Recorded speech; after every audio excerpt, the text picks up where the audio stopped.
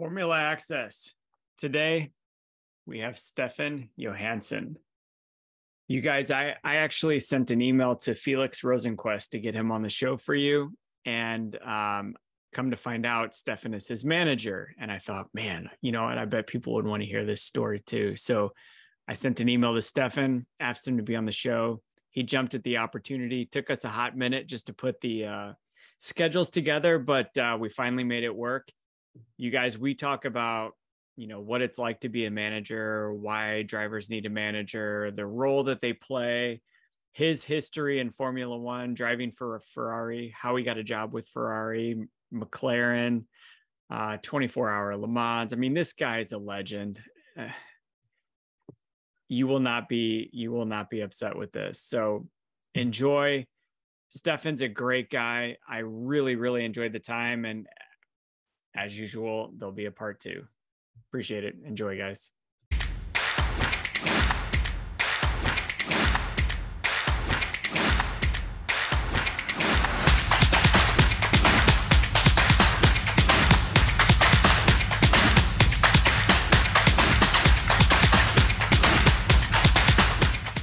Formula Access, welcome. You guys, we have a really, really special guest today. I actually was reaching out to somebody else and I came across his name, not fully knowing his massively historical background. And I saw his title and I thought, a driver manager, that would be a really interesting guest with all of the crazy, silly season conversations going on and all the driver dynamics that work within IndyCar and Formula One. I thought this would be a really good conversation to have. And then after I sent the email, I did a quick Google search and thought, holy cow, let's get this guy on. He's got a robust history. Today we have Stefan Johansson. Stefan, it's an honor to have you, man. Thank you. It's an honor for me too. Appreciate it. I was going through, I always go, Wikipedia is the quickest source of kind of season by season, year by year background of just like series, results, and all that stuff. And I always dive into that real quick if I ever have a driver, especially the younger drivers. And I went through, and it's Ferrari, McLaren, and I was like, why does this name not hit me so quickly? And, again, it goes back to IndyCar as well, but I'm just like, I'm actually honored going through all this. An Italian myself, I'm really, really thankful that you agreed to come on, and I'm glad we could make our schedules connect. It's my pleasure. My pleasure. Absolutely. You're more than a manager. You've driven, at the highest levels of Formula One, done the 24-hour Le Mans a number of times, and some of the driver guests that I've had on is not only something that they've done as well, but as a dream of theirs to compete and as well as world endurance. So I'm really, really thankful to have you on the show. I really kind of want to play around the edges of a driver manager in our conversation, but just real high level for fans that don't know you or just don't really know your kind of legendary history. Who is Stefan? Yeah, a good question. Well, I mean, most of my life since I was 8 years old, I've been racing cars basically, and that's been my vocation in life. I did school for a few years and dropped out when I was 15 and decided I wanted to be a racing driver. Moved to England when I was 18 and straight off the bus, clueless about anything in life, and sort of managed to somehow figure it out and make it work, and had a career in racing until about 5 or 6 years ago, actually, when I finally called it a day. But that's pretty much what I've done my whole life, and in more recently and in parallel with that, I've always been very interested in art as well. So now I've actually sort of channeled all that energy into my art, and along with that, during the whole period when I was driving too, I started doing the driver management as well. Started with Scott Dixon when he came over. I had my own team back then in Indy Lights. This is 97, I think. 96, 97. he came over from New Zealand, and he ended up driving for my team in Indy Lights, and then we've been working together ever since. So it's coming up to 25 years this year, actually.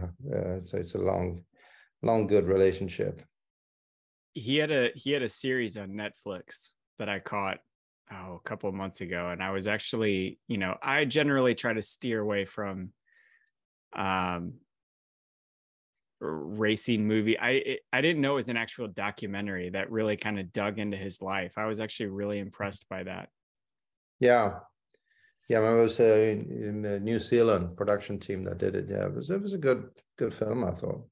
It really was. I think it really kind of let people inside the life of a driver. Us fans all think it's glitz and glamour, and you don't do anything but drive on the weekends, and and the pressure is like, it's everything but that, really. Truthfully, it's it's a lot of work and a lot of focus on just pressure and the dedication, but primarily really just the driving is really the easy part for a driver. I mean, that's something, you're born with a talent and you can drive a car fast. Most of the guys in the top level have no problem with that, but it's all the other bits and pieces you got to figure out along the way, the politics and the making the car work in the best way for you, which is really the key, to work closely with your engineer. So you see all this glamorous life at the racetrack on the race weekends, but the drivers, they barely ever leave the engineering room till about 10 o'clock at night. You have a quick meal while you're talking to your engineers and go over all the data and everything. So there's a lot of work involved. So kind of with all that being said, what exactly does a driver manager do? Well, I think it's different for all of them, it depends. I mean, but obviously you take care of the business side for the driver, negotiate all the contracts, and oftentimes also then take care of the sort of administrative things, insurance, banking, investments in some cases, or, and pretty much anything that comes up, that I can be of help with, or a manager can be of help with, it varies from day to day. It's just like regular life, it's there's always a couple of fires to put out every week, and that's kind of what we're there for. Does that differ from an agent? Is it the same thing? Yeah, I mean, in racing we don't. I think it's different from the entertainment world in that you have agents, then you have managers, you have this, that. You pretty much do everything. It's unusual you have both, I think, in our case. So the manager generally, but in my case, I think also, which is a little bit unique for me, is that I've been driving my whole life. That's really what I've been doing. I never set out to be a manager. That's just something that kind of happened along the way, but I think I can be of help at certain times for the drivers, when you have a rough day, or, go through a rough period, maybe with a car and this and that, and something doesn't gel in the team, it's always nice to have someone who understand what you're talking about, if you want to blow some steam or just you're frustrated over something, because I've done this for 45 years now as a professional driver, so I kind of been through almost every scenario known to man, at some stage, so there's always some fallback, where you can just relate to exactly what they're saying. You say, well, maybe, why don't you think of this or do that, or don't get too aggressive about this, you just kind of be patient, or whatever it may be, but I think it's good just to have a sounding board that actually understands what they're talking about. Is it that valuable? I know I personally feel like it's massively valuable to have a former driver at the highest levels kind of managing your day-to-day. As complex as motorsports is, it's not really like working for, I don't know, Coca-Cola, where there's a very kind of line of succession to the top. Motorsports is kind of all over the place. Yeah. and you're blindfolded and you have earmuffs on, and like there's landmines and all sorts of stuff everywhere. Yeah, absolutely. And, at the end of the day, you're dealing with people, Hmm. and the people in the, I mean, it's a small community, and the more people you know and the more you know about them, it's obviously going to help you in many ways, in many cases when you're dealing with your driver and the teams they're with and all the rest of it, So they're certainly helpful in a lot of situations, I would say. Yeah. When you talk about, managing investments and just kind of administrative type tasks, I mean, you're working, and just for people that are listening, a way of supporting a driver up the junior ranks is to invest in their future earnings. Is that what you help kind of facilitate that and manage that and communicate to those folks for a driver? Yeah, to a large degree, yeah. I mean, the early years are always the difficult ones, and it's from a management point of view, obviously there's very little reward for if you pick up a young guy and you believe in him, you think he's going to be the real deal. There's not a lot of fruit the first 3-4 years, so, but then, if they do make it and they start earning good money, then obviously it sort of pays off in the longer term, but it's, I mean, frankly, I could think of probably 100 businesses that would be more profitable than doing driver management, if you add up the effort you put into it, and everything. But I love racing, it's my life, and I enjoy what I do, and I really enjoy working with these guys, and sort of see them blossom, and just, if I contribute in any degree, a little bit here, a little bit there, just little things, but you can sort of see something click sometimes, and then, and they just kind of go to a whole new level, because it's 90% of the performance of any sportsman, I believe, not just racing drivers, is in the head. Once you get to a certain level, everybody is good. You can't rely on talent anymore. It's what goes on here, that's really what makes the difference. What do you look for in a driver? So, I mean, are you out scouting? Do you hear word of mouth? Some of what you hear from other guys, that runs junior categories. Sometimes you get a call like, this guy is really something special, So, so then you sort of start keeping an eye on them, and meet them maybe and talk, and meet the parents and so on, but there's a lot of factors that come into play there as well, especially in the early years, because more careers have been ruined by parents than anything else, I think, at the end of the day. Unfortunately, it's just the fact of the matter, so a lot of factors that will prevent a super talented driver from actually making it, for many different reasons, none is the same as the other, but it could be anything really. I have this like deep long-term desire before I die to be a driver's manager and a team principal. Don't know why. I love pressure. I love chaos. I love people. And you're going to get all of that in space. Yeah. And I don't quite know or understand how this is all accumulated, but a lot of parents are coming to me now, and they're putting me on advisory boards for drivers and just having conversations and seeking my advice. And it's like any business, but fundamentally, I don't know anything about what you do, and other than how you sell, how you negotiate deals, how you find people and make connections and whatnot. That it is what it is. But I am fascinated with that role that you do, because I've got a son that karts.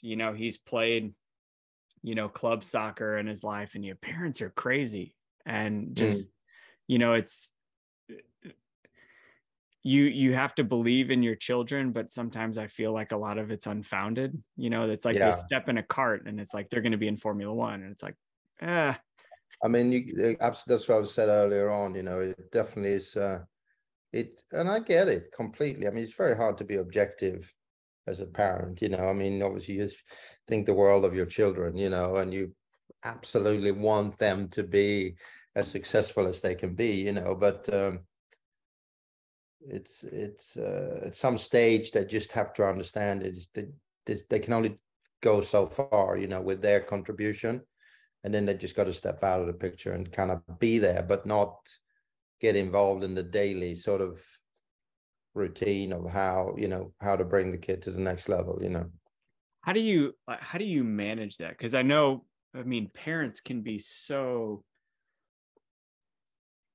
I don't even want to say overbearing, because even the best of intentioned, or like the parents that kind of see it for what it really is, still tend to kind of like not let go of stuff. Like how do you manage who makes decisions, who communicates, how decisions get made, or where connections exist? Yeah, I mean, it's again, there is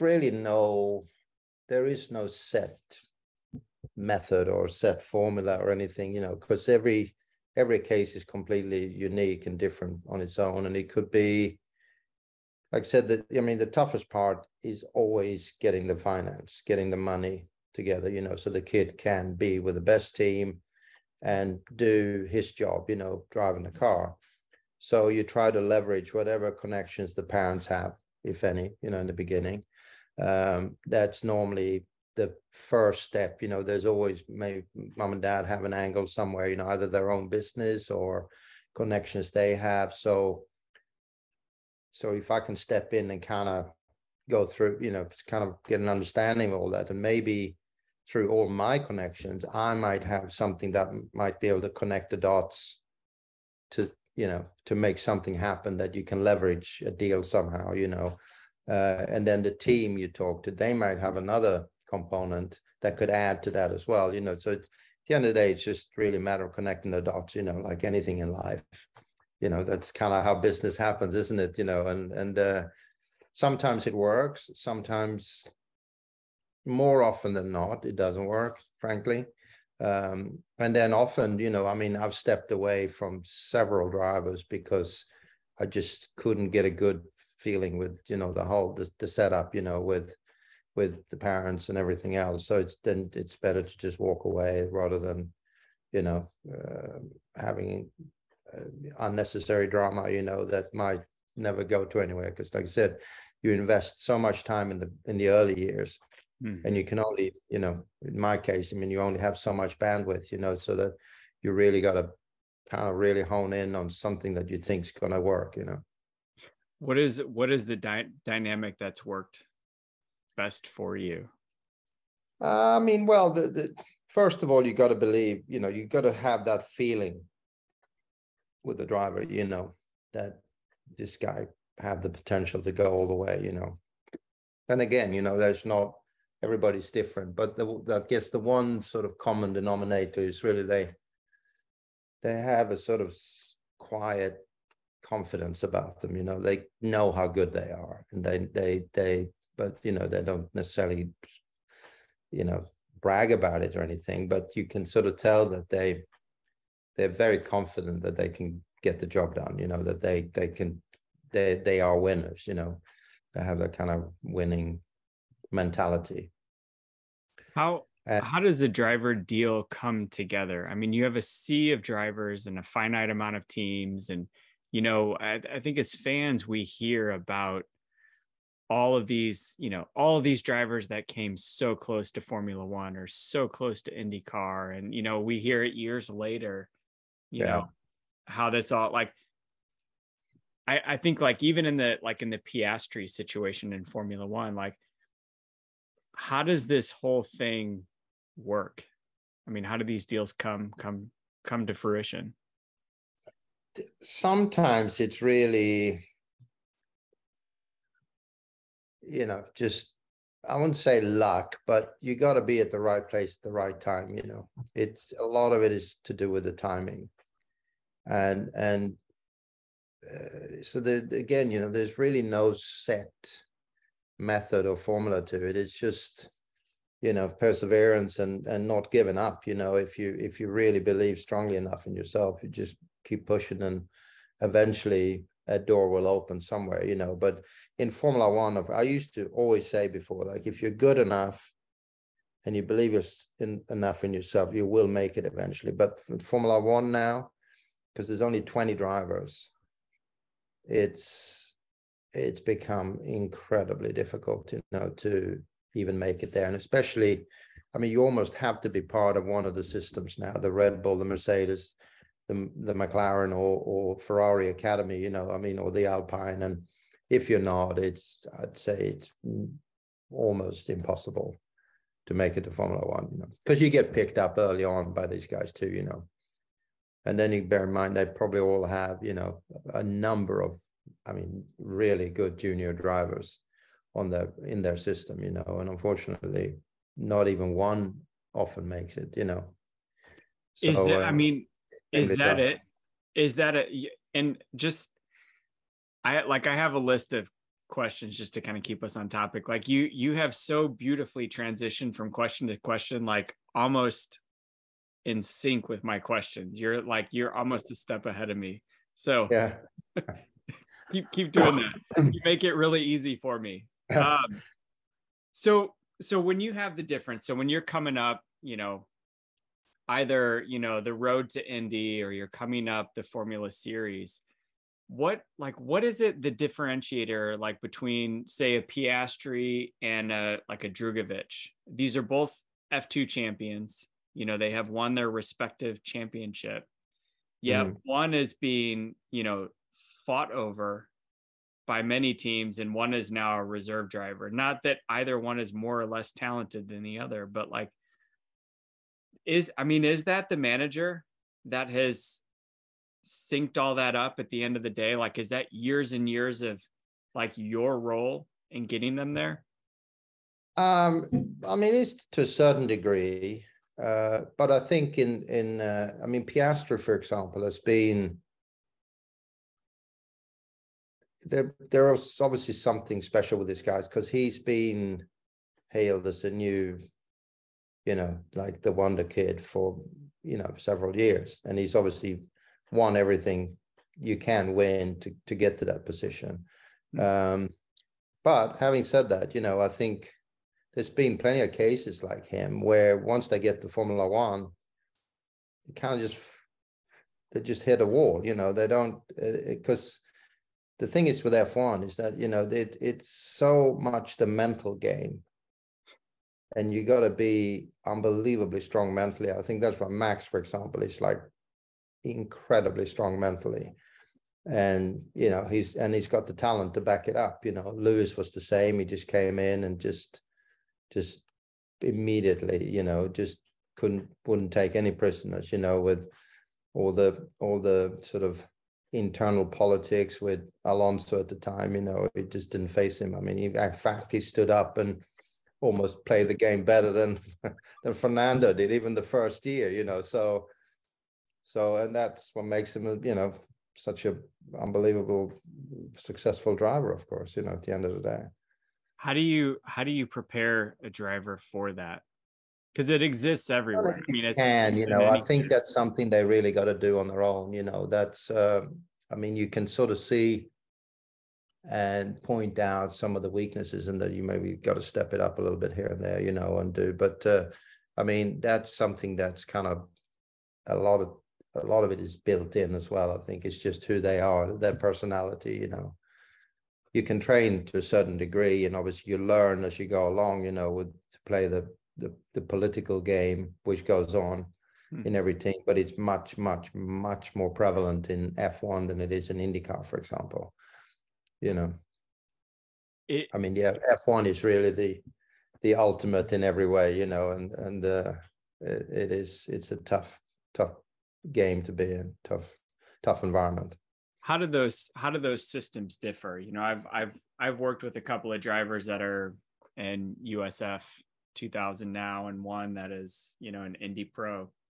What are those? Is IndyCar more mechanical and procedural, where Formula One is more political? And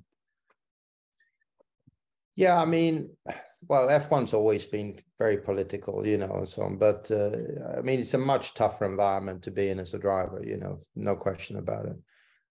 I mean, it's kind of like a breath of fresh air when I came from Formula One over to IndyCar, because all the drivers are good buddies, you hang out between races and stuff, and even internally in the team, it's a kind of a level of friendship. I mean, you have in F1, but I mean, the first order of protocol is to beat your teammate always, of course. That's Sure. especially in F1, because that is truly the only yardstick you have, because the cars are so different, and you can't, irrespective, you could be the best driver in the world. If you don't have the best car, you're not going to win the world championship.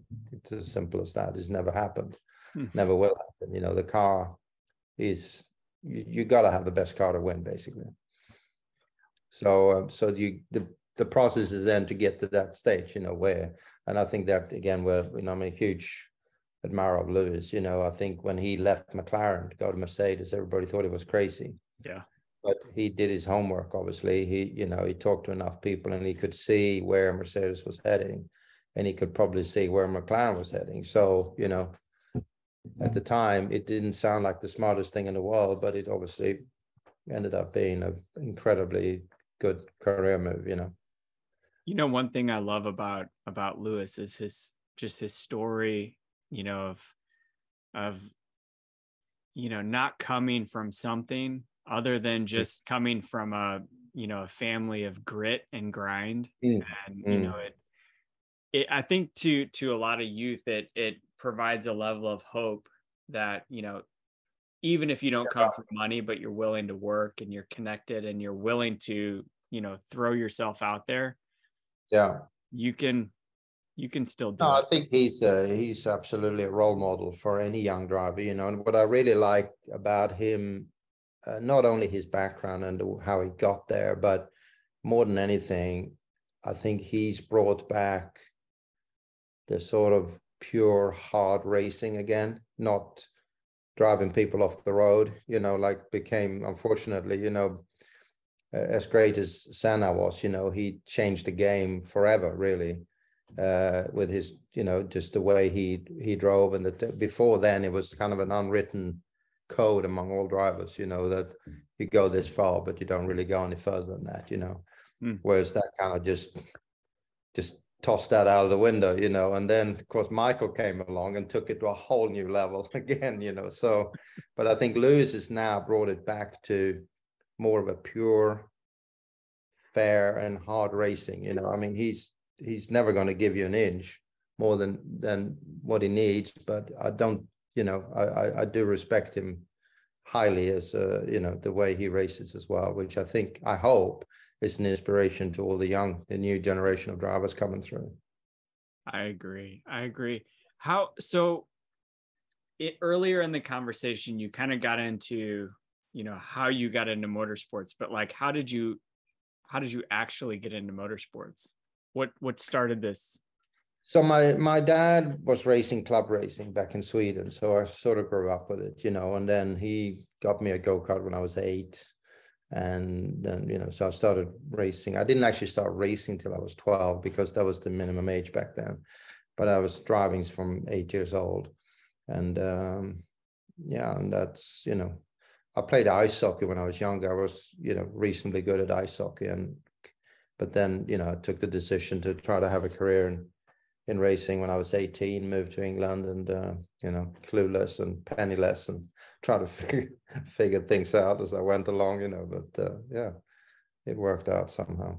What is the difference between drivers then and now? I mean, you went to England penniless and were driving for some of the biggest names in Formula One, and now penniless means you're not racing. Yeah, I mean, I mean, I don't know enough about the background of all the drivers that's around, but I think there's probably been a few, that didn't come from a particularly. I mean, Lewis, I think, is a good example. I mean, I think they was just hard work, and grit. from his dad and his family, you know, and everybody, and obviously he made it, you know, but they picked him up pretty early on. Obviously McLaren picked him up very early on and sort of supported his career. I got, back then it was Marlboro who was the big sponsor, you know, so I got picked up by Marlboro, and that's kind of what sort of to set my career on its path, you know, once I got support from them.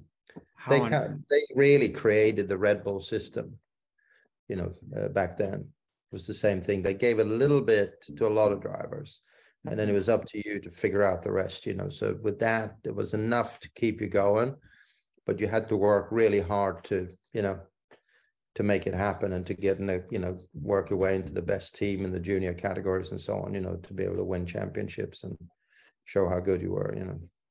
Was it the entrepreneur in you that kind of helped, I guess, fill in all the gaps? Yeah, I mean, I don't know if I even knew what an entrepreneur was back then, you know, but it was just trying to figure it out somehow, you know, and do what you got to do, you know. And I had no idea what I was doing most of the time, I'd say. I mean, it's, you know, but weirdly somehow it managed to work out, you know. You check off all the boxes. You dropped out of high school, or you dropped out of school at 15. I mean, I think we generally don't fit the school protocol. Well, I'll tell you, I mean, one thing I'd sort of, now when you reflect back on all that, you know, it was probably the best years of my life in many ways, you know, because it's very formative years. When you got, you know, I mean, literally there was days when I had to choose between eating and put enough fuel in the tank of my road car to get to a test session somewhere. So of course, you know, you put the fuel in the car and you go and try to do the best you can and grab whatever opportunity was presented to you, you know, to show that you could get the job done. And you know, little by little, it's a process the whole way, like everything is, you know. So your dad got you in, and this is like, to me, this is the defining factor of almost, well, I would say every driver that I talk to is either a father or a grandfather is obsessed with cars or motorsports or racing. And, you know, it's a question of getting me a cart, or can we get a cart? And then the rest is generally history. Were you close with him as you moved to England, or did he go with you, or? He didn't go with me all the time. I was on my own most of the time, but he came often to races and so on, you know, and I went back to Sweden often whenever I had the opportunity, you know, and there was a gap or anything. And because I also went home trying to find some sponsors, you know, mostly relying on sponsors from Sweden back then, obviously, rather than, you know, from abroad. How old were you when you left home? 18. Okay. Yeah. Went straight from my mom's basement. Actually, weirdly, I actually lived in my car for 2 years almost. I didn't even have a home in England, you know. I just kind of struggled along, found a bed here and there every now and then, you know, from friends and what have you. But did your mom know about that? If I think back in now, I was like, there's no way I would have done it again. Did your mom know this? I didn't really tell them how bad it was, you know. I just kind of pretended it was all good, you know. But yeah, I didn't, because then they would have told me to come back home, you know, and forget it, you know. So I told them barely enough what they needed just to kind of keep the thing going, you know. I grew up in an Italian family, so my mom's primary mission in life was to make sure my belly was full and that I was warm, you know. So every time, you know, after I moved out, she's like, do you need groceries? You know, do you need a new winter jacket? You know, are you okay? Are you okay? Same here. Yeah, exactly. Yeah. If I would have told her I was living in a car, she would have had me arrested or dragged. Yeah, that's why I didn't want to say anything, you know. I just kind of kept it going somehow. So in all of your days of motorsports, like what because you have a pretty legendary career. How do you have a pinch me moment in a career like yours? Like what was that defining moment where you're just like, I can't even believe this is my life, or that I'm here? Well, I think you know, everybody's dream, well, my dream was to be a Formula One driver, first of all. And my second dream was to be a Ferrari driver, That's like, every young kid wants to drive for Ferrari. I mean, young, old, I mean, everybody wants to drive for Ferrari, even to this day. So being hired by Enzo Ferrari and meeting him the first time and, doing the deal, which really happened in, overnight, literally, was probably, I mean, that was certainly the defining moment of my career, because that, lifted everything, and has done for the rest of my life, probably, because being a Ferrari driver is something, it goes with you your whole life, literally. What is that pressure to be surrounded by the Tifosi? I mean, what's that like to sit in that seat? I mean, that's a huge responsibility. Yeah, I mean, it is, obviously, it's the ultimate, in every aspect, really. But obviously the pressure is also massive, because driving for Ferrari is it's the greatest thing ever, but it's also a massive amount of pressure and a massive amount of internal politics and all the stuff that goes on, so it was a lot to learn in a very short period of time, because it was, as it were, it was my first full-time F1 drive. I never had a full season before Ferrari hired me. I did a lot of stand-in drives for other teams, but I never had a full season. How did that come together? Well, it sort of started in '83 when I was driving for Spirit Honda. I did, I was the first driver for Honda when they came back into Formula One. And with the first race we did was a race of champions at Brands Hatch in England. And, the car was basically a modified F2 car, the Spirit F2 car that we bolted a 1,000 horsepower F1 engine in the back of. And the car was massively overweight. I think it was like, I don't know, 50 kilos overweight or something. And it was just weird circumstances. So it was freezing cold, springtime in England, Brands Hatch, pouring with rain. Track was always cold, and the tires were, no one could get the tires up to temperature. So the cars were like really nervous and twitchy, whereas our car was so heavy that we actually blistered some of the tires. So we had huge grip, and it made us look like 10 times better than we really were, And of course, so we were actually fastest in the free practice of all of them, in front of Ferrari, Williams, McLaren, you name it. I mean, we were the quickest car there.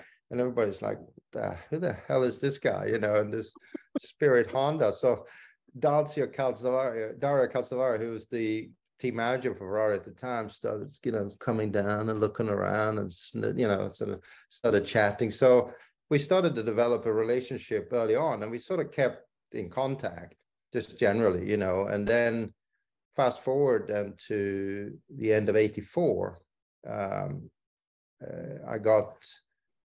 I did the last 4 races with Tolman, which was the team Ayrton Senna drove for at the time as well, when Johnny Cecotto was injured. So the final race of the year, when Niki Lauda won the championship by half a point, Niki and I were fighting the whole race for 4th place, and he had to finish better to get the championship. And Enzo Ferrari was watching the race from back down in Maranello, obviously. And then next thing I know, I get a phone call like a week or 2 later on. Say, we want to talk, see what goes on in the future. And so we agreed to do that, but I already had a contract with Tolman then, for just done a 2-year contract with Tolman. So we just said, well, let's keep in touch. We do some testing, this and the other maybe. And then weirdly, Tolman, the following year in '85, there was some political issue with their tires. So they couldn't get any tires at the beginning of the season. And after the first race in Brazil, the first Grand Prix of the year, Ferrari fired René Arnoux. And I really frankly don't know to this day. I don't think anyone knows the true story why he got fired. But anyway, I got a phone call like 2 days after or like maybe a week after the Brazilian Grand Prix, from Marco Piccinini, who was the team manager at the time. Asked me to come and meet him at the Savoy in London, because I lived in London at the time.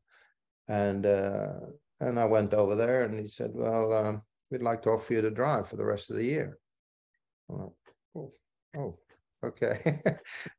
So just right out of the blue, you know, and then obviously I had to contact Alex Hawkridge, who was the owner of the Tolman team, and he very kindly, you know, released me from my contract with them. And 2 days later, I'm in Maranello meeting with Enzo, you know, at his secret office in Modena, in fact, in the old factory in Modena. And we shook hands, did the deal. They took me to the factory that evening to make a sort of a hodgepodge seat. Did about 5 laps, maybe 10 laps shakedown at Fiorano, and then we flew to Portugal for the Grand Prix that weekend. So it like literally happened in less than 5 days, the whole thing. I mean, how quickly does the world find out when, I mean, is it in Portugal? Well, they found out quickly in this case because there was no time to, you know, we're Thursday morning, we were in Portugal, you know, for preparing for the race that weekend. So it all happened from Tuesday until Thursday. The whole thing was done, you know. Yeah. Phenomenal. So, yeah. And it sort of changed my life really from then on, you know. It's never, you know, so everything changed from that moment on. Yeah. What didn't you expect in motorsports? When you got there, what surprised you? Well, I guess if anything, it was the naivety of, you know, how cutthroat it is, and the politics in F1 in particular, I guess, was something that was tough to sort of wrap your head around, you know. And I think it would have, certainly with Ferrari, it would have certainly been helpful if I'd had a couple of seasons in another team before them to learn the ropes a little bit more about the business, you know. Mm-hmm. But you learn as you go along. But I wish I was offered to drive now with the wisdom I have and knowing how the business works a lot more, obviously. And I think it's the same for all drivers, you know. And I didn't really have a proper manager at the time who was there full time with me. So had I had that, someone who knew the business and knew the paddock and knew all the people in the paddock, would have probably helped a lot. Do you feel like, I mean, drivers are kids, you know, like, yeah. And even I think, you know, I mean, I'm 43, but like even a driver at the tail end of their career is still a kid. I still feel like a kid. Is it that? Hey, I'm 66. So if you make it to 50, you never have to grow up, apparently. So I'm right on target. Is trust, I mean, is trust really in a cutthroat world? Is that one person you can rely on, like the Angela Cullen, you know, your performance coach or your manager, like that person that, you know, you can just kind of let go around and get a real sense of what's happening, that not a yes man, not a, you know, I don't know, what do you call it? Like somebody that's just out to, you know, suck your salary out. Yeah, I mean, I think it's unbelievable. I wish I'd had that throughout my career. Someone who really, really knew the business, and someone, you know, you can just trust 100%. And not only trust him in terms of being honest and you know, ethical, but also trust in that his judgment's going to be the right one. Because I think I've had situations with my guys now where my experience and my judgments has definitely helped in creating situations that turned out to be good, you know, in the bigger picture. So I think that is very, very important. You were also a team owner too. What, I mean, that's a totally different end of the spectrum. What was that like? Yeah, I mean, it's tough, you know. I mean, it's a lot of fun. I mean, it's a very, very enjoyable if you have a full budget and you can plan ahead and you can hire the right people, put the, you know, R&D programs together, you know, do all the things you need to do to win, you know. Because the one thing with being a team owner, I mean, if there was 10,000 hours a week, it's not enough. There's always something else you can do to make things better, you know. It just never stops. So it's an unbelievably intense and sort of all-consuming job, really, you know. Because the but it is a lot revenue, of fun. the revenue for Indy Lights comes from drivers and sponsors, right? I mean, you're not, Yeah, yeah, you have to forward plan through sponsorships and drivers and yeah. I mean, sometimes you, as a team, you can get a little bit of sponsorship that's, you know, yours for the team in general. But I mean, I would say it's almost unheard of that you have a full budget, you know, that you can just go and hire a driver and put them in the car. So, you know, the drivers generally bring through their connections, you know, a good portion of the budget. And then you know, but there's no real revenue for the team outside of that, you know, outside of sponsorship or anything. There's no prize money to speak of, you know, or anything like that. So it's really, you know, year to year, depending on who your drivers are and so on, you know. And the drivers in the junior categories, they don't stay, you know, I mean, they want to move on. You can't have a driver in Indy Lights for 5 years, you know, they if they're good, they'll move on to IndyCar or something else, you know. So never had the desire to jump up and get an IndyCar team?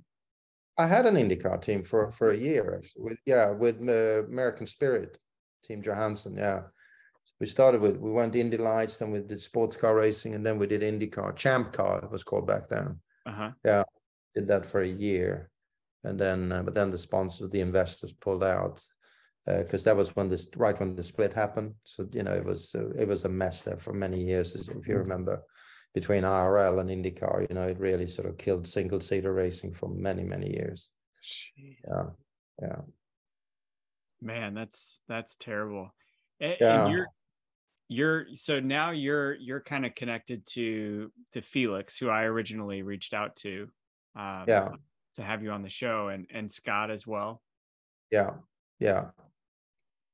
Yeah, That's very much so. Yeah, I mean, they're, you know, both obviously, you know, very involved in everything they do, really. yeah. Felix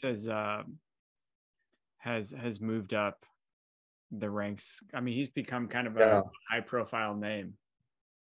So yeah. I mean, I started working with Felix when he was doing Formula 3, uh, you know, and he was kind of at the crossroads there, you know, he didn't have a very good year, you know, and sort of had a good chat to him when before the Macau Grand Prix. At the end of the year, it was the final race of the year, which is a sort of a non-championship race, but it's a very prestigious race. mm-hmm. And I just sort of, we just sat down and I said, look, I think you need to, you know what you need to do this weekend, don't you? Because it was like, you know, and it just sort of something I think just clicked, you know, and then he just smoked everybody, pole position, won both races, you know, and it just sort of, that kind of took him to the next level, you know. And then I managed to arrange, we actually got a free drive in Indy Lights. We came over to do some testing that winter, and he was blindingly fast, you know. So one of the teams, Ballardi, sort of put him in the car for, not for the full season, but the races he could do, because he was also racing in Japan that year. And he won, you know, quite a few races. And then, but we also got him a test with Chip Ganassi. The IndyCar teams had to put an Indy Lights driver in the car for a test, you know. So, and he did a terrific job, you know. And then the following year, he ended up driving next to Scott in Chip's team. So that was, you know, a huge result, obviously, for him. Yeah. Fantastic. So it is really, it's just the little things, you know, the circumstances that makes a huge difference sometimes. Just got to be at the right place at the right time. I love the perspective of kind of your story of just having taken that journey, you know, basically, you know, the way through the maze, and now you're kind of taking the next generation through that. And even Scott, I mean, I would say, you know, that's an amazing roadmap to have at a driver's side, is somebody who can have a bad race or be in Macau and say, you know, wow, it's been a rough year. Well, Scott did the same thing, you know. I mean, there's these sort of, you know, pivotal moments, you know, when things just change, you know. And I mean, I mean, to follow him in his career, you know, from when he literally was a 16-year-old kid from New Zealand, you know, till what he's become today, not just as a driver, but as a human being as well, really. and how he's developed, is quite amazing, really, because he's just I mean, he's as a driver, he's one of the best in the world, in my opinion, categorically of all drivers out there. And as a person, he's just a phenomenal human being. I always think it's important to surround yourself with people like that, professionally and personally, is just these, and I've gotten to meet people like you, and just people around motorsports are generally just a different breed of person. And I've really, I've personally really appreciated that, because now I'm texting people, race weekends. And if I go to a race, I'm texting people that are there, but they're just, it's not even so much of like, can you do something for me, but just to be able to communicate, with these very, very high performing people at a genuine level. It's always really special for me. Yeah, I can imagine. Yeah. So you actually go to some races now, or? Yeah, so the first race, a couple of years after I became a fan. So I became a fan of Formula One and the winter between 2004 and 2005. So Schumacher was coming off of his, domination, and, and the season where him and Alonso and even Kimi kind of duked it out. It just, I kind of understood the sport, but, I had this really kind of dull office job at the time. And so it gave me a lot of internet time to follow the news, and even at that time, Formula One had this education section on their website where it would this is downforce, this is, mechanical grip, and, whatever. And I started reading it, and it was really interesting. I've always been kind of an innovative person. Okay. And then my son was born. And so I was up all night, feeding him, and it was oh, it's 2:00 on a Saturday night, what's on? Formula One. That's it. This was before on demand. And then I had a friend give us tickets, my wife and I, to the 2007 US Grand Prix. And for some reason, the night before we left for testing, we couldn't get babysitting, or I can't remember what happened, but we couldn't go. And that was the whole tire debacle where nobody raced. Okay. Yeah. And I thought, wow, I can sit at home and I can watch everything. Yeah. Or I could go to a race and spend all this money and not see anything. And right. And I just became kind of a TV fan. And this year I went to COTA for the first time. Okay. Yeah. And then I've committed to all the races for next season. And, I went to St. Pete earlier this year, and that was a really unique experience, because IndyCar is really flexible about the paddock. If you know somebody, you can go somewhere. So much easier to get access. Yeah. And then I went to COTA, and it was I'd be texting with somebody, in the garage. Right. They're like, no. Not happening. You got to get a ticket, and then you can come back. Right. Yeah.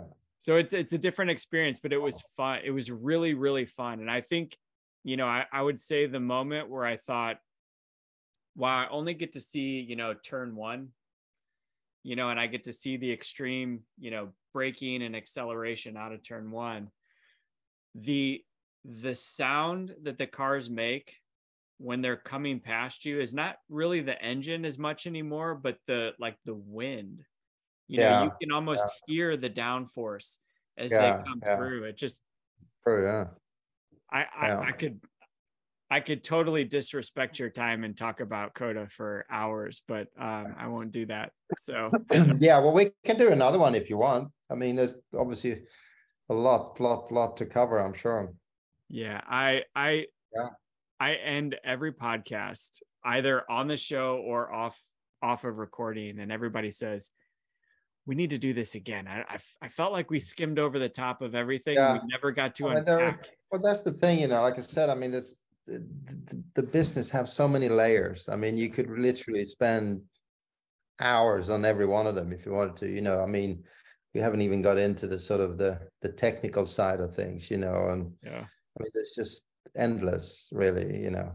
That's why I love racing. I mean, everybody gets, the more you get into it, the more, and you start to understand a lot more, you know, just so much of it, you know, that's fascinating in so many different ways, I think. It is. For me too, you know, my son played soccer for a long time, ended up breaking Yeah. both of his ankles, and, you know, just kind of said, Oh, wow. enough, Dad. Like Yeah. I don't want to spend my whole summer in a boot, you know, Yeah. and we did spend a period of time where, you know, he wasn't playing any sports, and it was difficult to connect with him, and, you know, and he'd go karting with my dad, and Okay. just for fun at a local karting place, like, you know, you pay for a 20 laps or whatever, and Yeah. and then I signed him up for a summer camp when he got his boot off, and I was like, you know, I know you don't want to do soccer, I know you don't want to do anything, but like, we work, so, you know, you have to keep yourself busy during the summer. And I said, there's a kart track, they've got a summer camp, and you basically show up in the morning, and then you drive as much as you possibly can until the end of the day, and we pick you up. And Cool. so we did that, and I would pick him up, and, you know, it was almost like he started speaking my language, you know, and it was like brake zones, and, you know, lap times, and all this, and I was like, huh, fun. you're speaking my language. You've never sat down and watched a race with me, but, you know, Cool. it was great. special. And we just, he wants to be a race engineer. You know, he's always wanted to be an engineer, and I think he's really just gotten passionate That's about what it. my son's doing too. He's actually studying in North Carolina, Charlotte. There's a great course there that also teaches you mechanical engineering, but it's race engineering is one of the add-ons, you know. So he's going to do that. Yeah. Do they have the Formula Student or Formula SAE program over there? I think so. Yeah, they have some kind of program like that. Yeah, a lot of the kids that graduate, they go straight into NASCAR like immediately, and I think even F1 in some cases. It's a very, very good school apparently. Yeah. I'll keep that in mind. The only one that I've found so far is Purdue, but North Carolina, I would much rather travel to North Carolina to visit him at school than Indiana. Yeah, exactly. Yeah. Where do you live? We live in St. Louis. So we're St. Louis. Okay. So we're about a 7-hour drive from Indianapolis. Yeah. I used to live in Indy, so I used to do that drive every now and then, you know, for the race there, obviously, St. Louis. Yeah. Yeah, that's a great race, a great track. You know, we go there every weekend just for the, you know, they got a kart track in the circle. Yeah. Oh, okay. So that's where we've spent most of our summer and spring. Yeah. Great. So, man, Stefan, thank you so much for coming on. I really, pleasure. Really, it's good. Like, I never expect anybody to respond, and when they do, I mean, off camera, you know, or anything, if just in general, if you have thoughts or questions about getting in the business on a more serious level and management, whatever, feel free to call anytime. I will. I have to wait until I gotta wait until the kids go off to college. But I've definitely been throwing feelers out all over the place of like what that actually means. And you know, I have all these young drivers kind of calling me and texting me, and parents, and cool. and I'm glad to say that a lot of kind of the feedback I've given them is what you've said. So good. You're giving me confidence, Stefan. That's good. You can bring up the next generation of managers. Awesome. All right. Thank you for your so much. Appreciate it. We'll speak soon. Take care.